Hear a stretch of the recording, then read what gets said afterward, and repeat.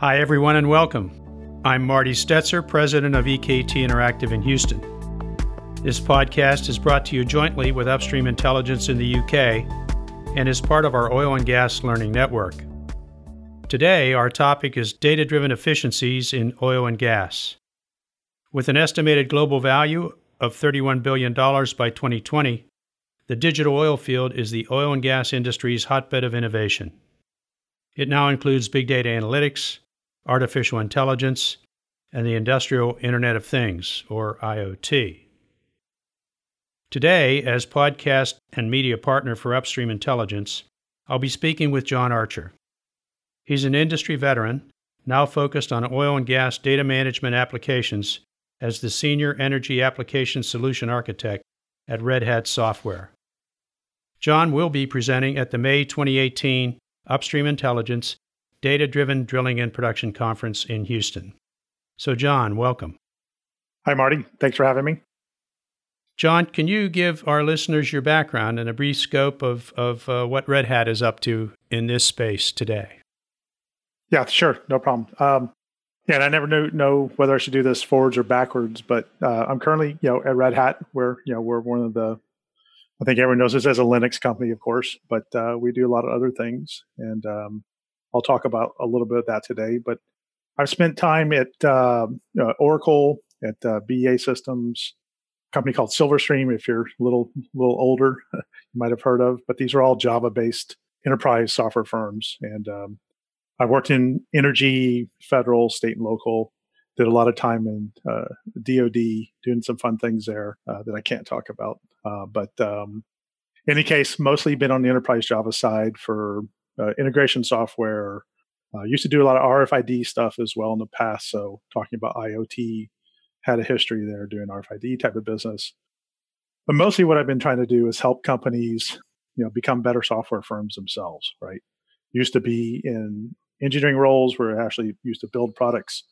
But since I moved back to Texas, I've been mostly in a pre-sales engineer type of position.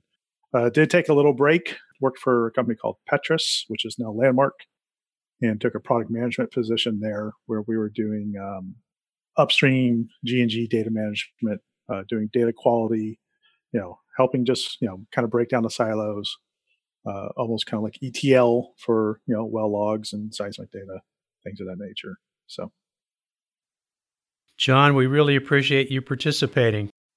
When you and I talked over some podcast ideas, one of your comments was really interesting to me as an oil and gas veteran, and I'd like to start there. You said that today there are both physical and technical challenges to implementing digital applications in oil and gas. For our listeners, can you elaborate on that point?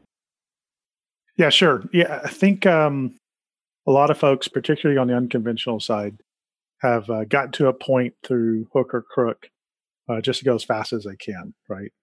And for instance, there's a lot of folks, I think, dealing with sand and water issues, out in these frac wells.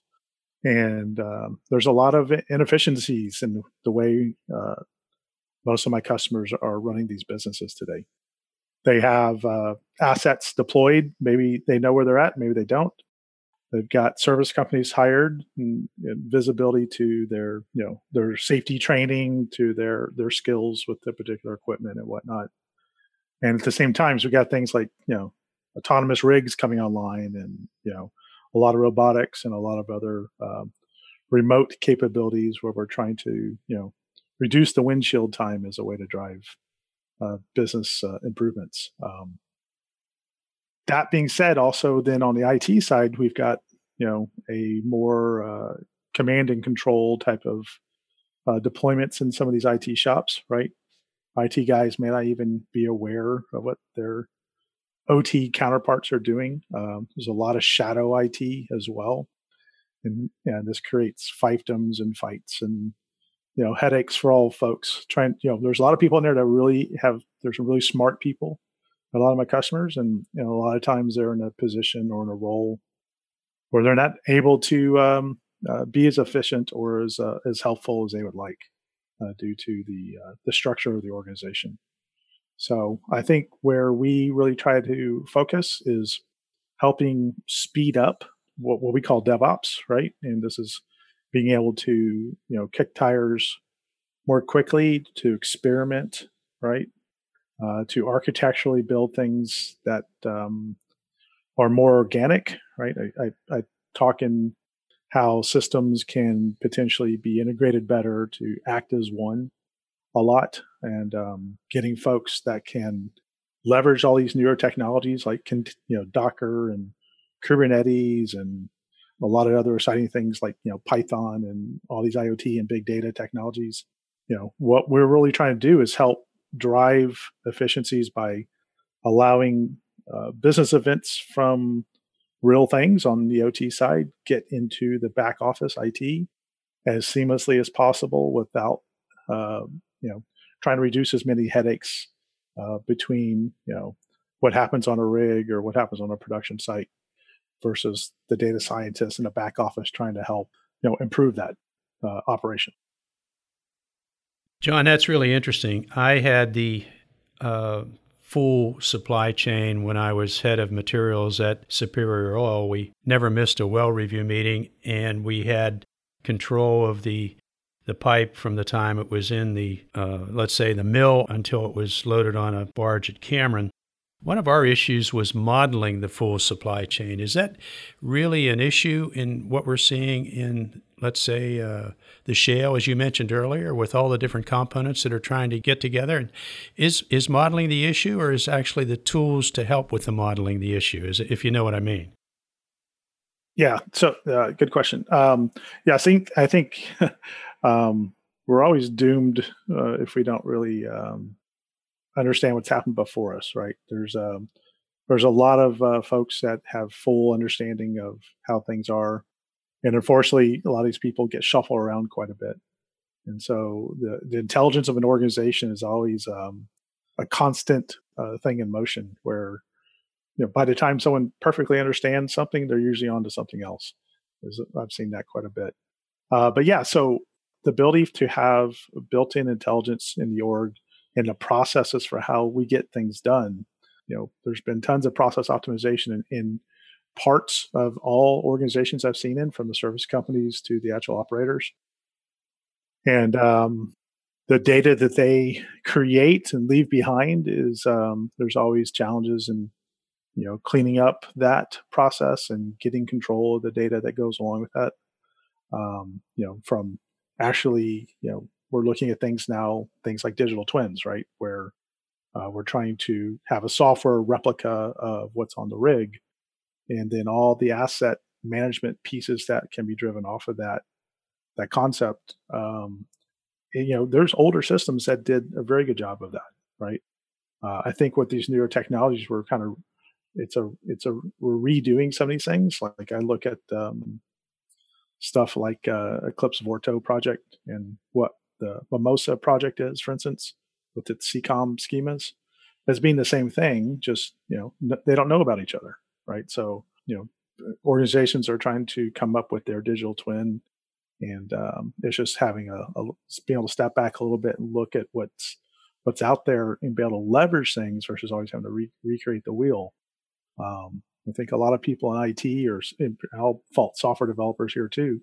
It's like if they didn't build it, they don't trust it, right? So, and that's something that we're always fighting is to promote reuse, you have to want to reuse things, and that's something that not every organization or even individuals are want to do.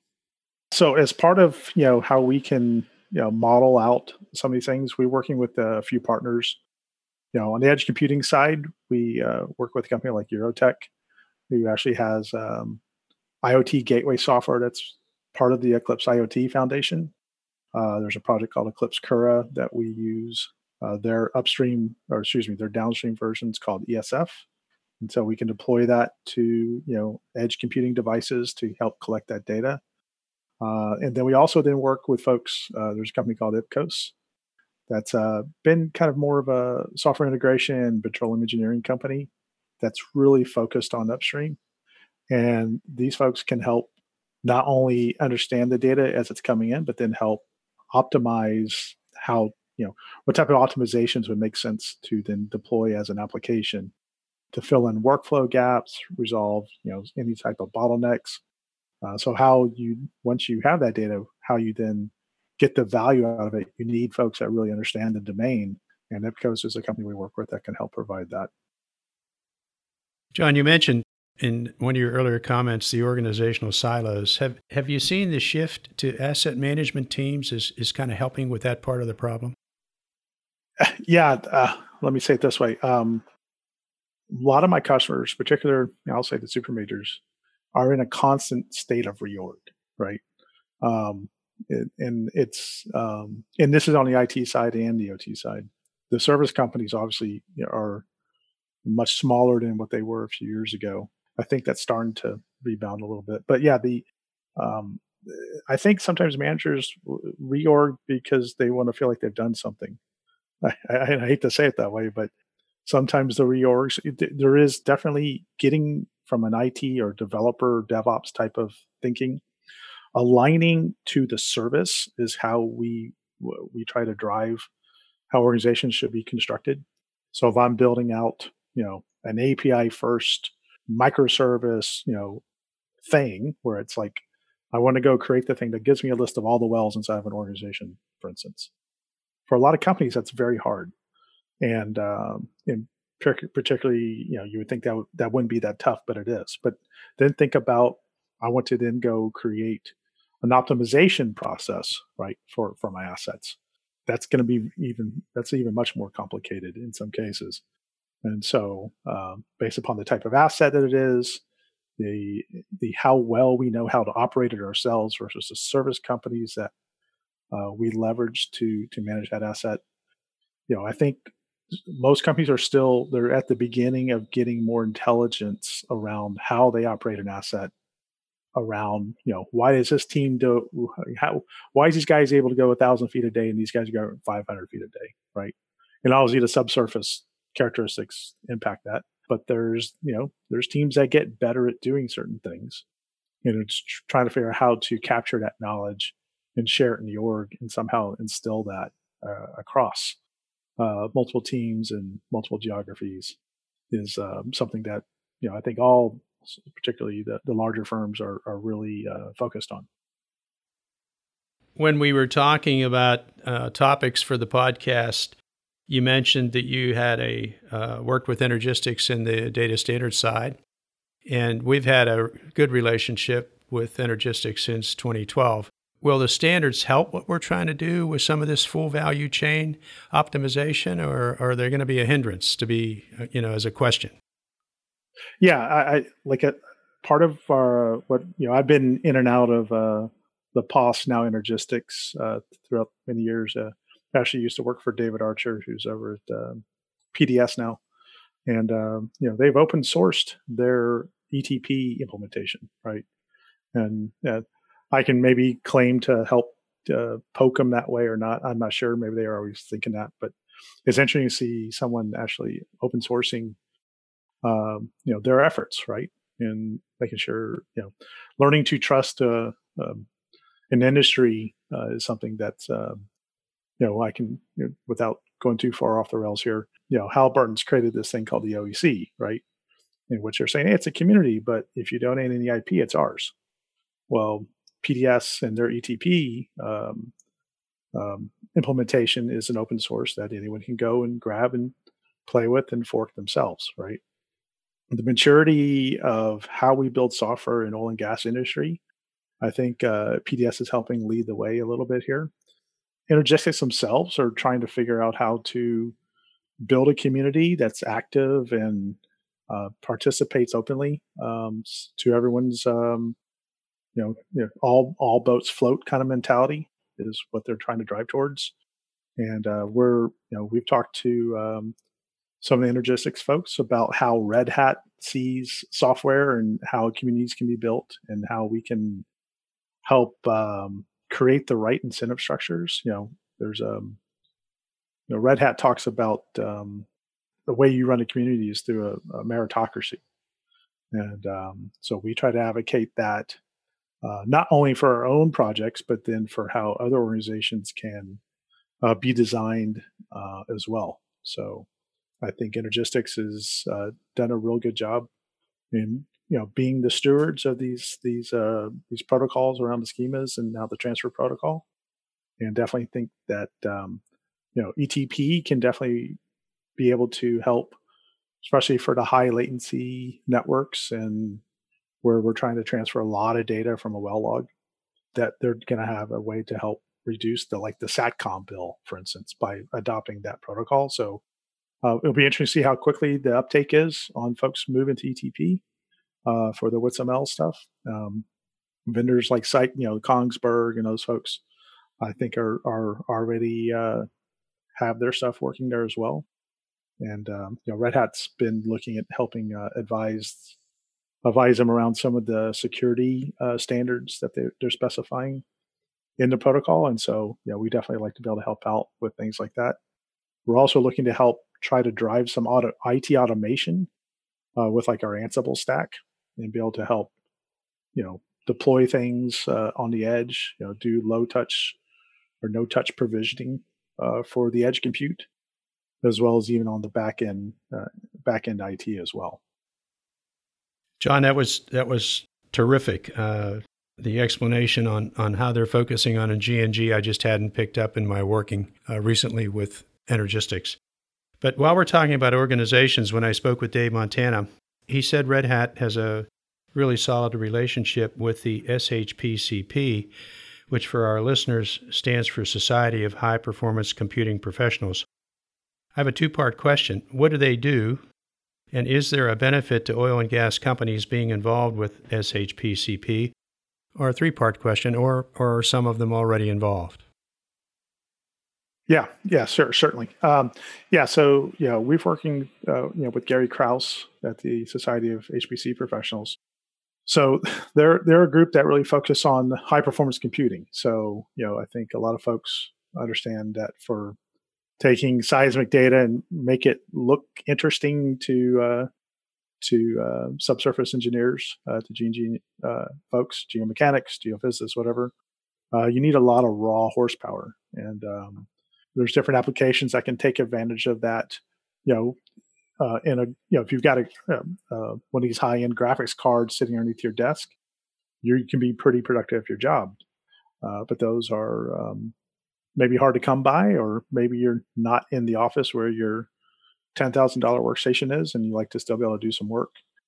The HPC folks have really focused on how to, do GPU type work remotely, and also try to do, virtualization around the GPU. We're also working on things where you could do general purpose GPU, like for data scientists, like guys that are running TensorFlow applications or Python applications, and they want to speed those things up.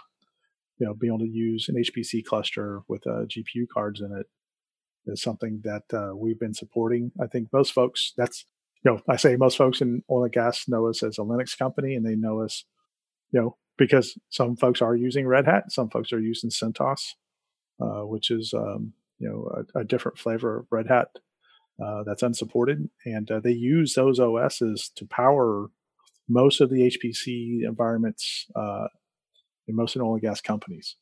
And so, we've had a long, that's where we can interact with folks that are trying out new things and kicking the tires around some of the newer features of how, we're adding the GPU support not only into RHEL 7.4, but it's now shown up in the Red Hat virtualization layer. Now supports also GPUs. Also in OpenShift, we can now use tags to do what we're starting to call performance pods. So if you're familiar with OpenShift and how you can spin up Docker images and orchestrate them through the Kubernetes layer, I can now say this job gets to use GPUs with just a simple tag. And so, I can take my data science load where I know I can take advantage of that GPU and then share that card throughout any of my data science users, for instance. John, thanks. Red Hat sure has come a long way building on its Linux heritage. And I'm sure these insights will surely be valuable to the Upstream Intelligence and EKT Interactive listeners especially those as familiar with the IT technologies as you are. Do you have anything to add if our listeners need more information? Or again, a two-part point, would you like to give them an idea of what you'll cover in your presentation at the upcoming conference in May?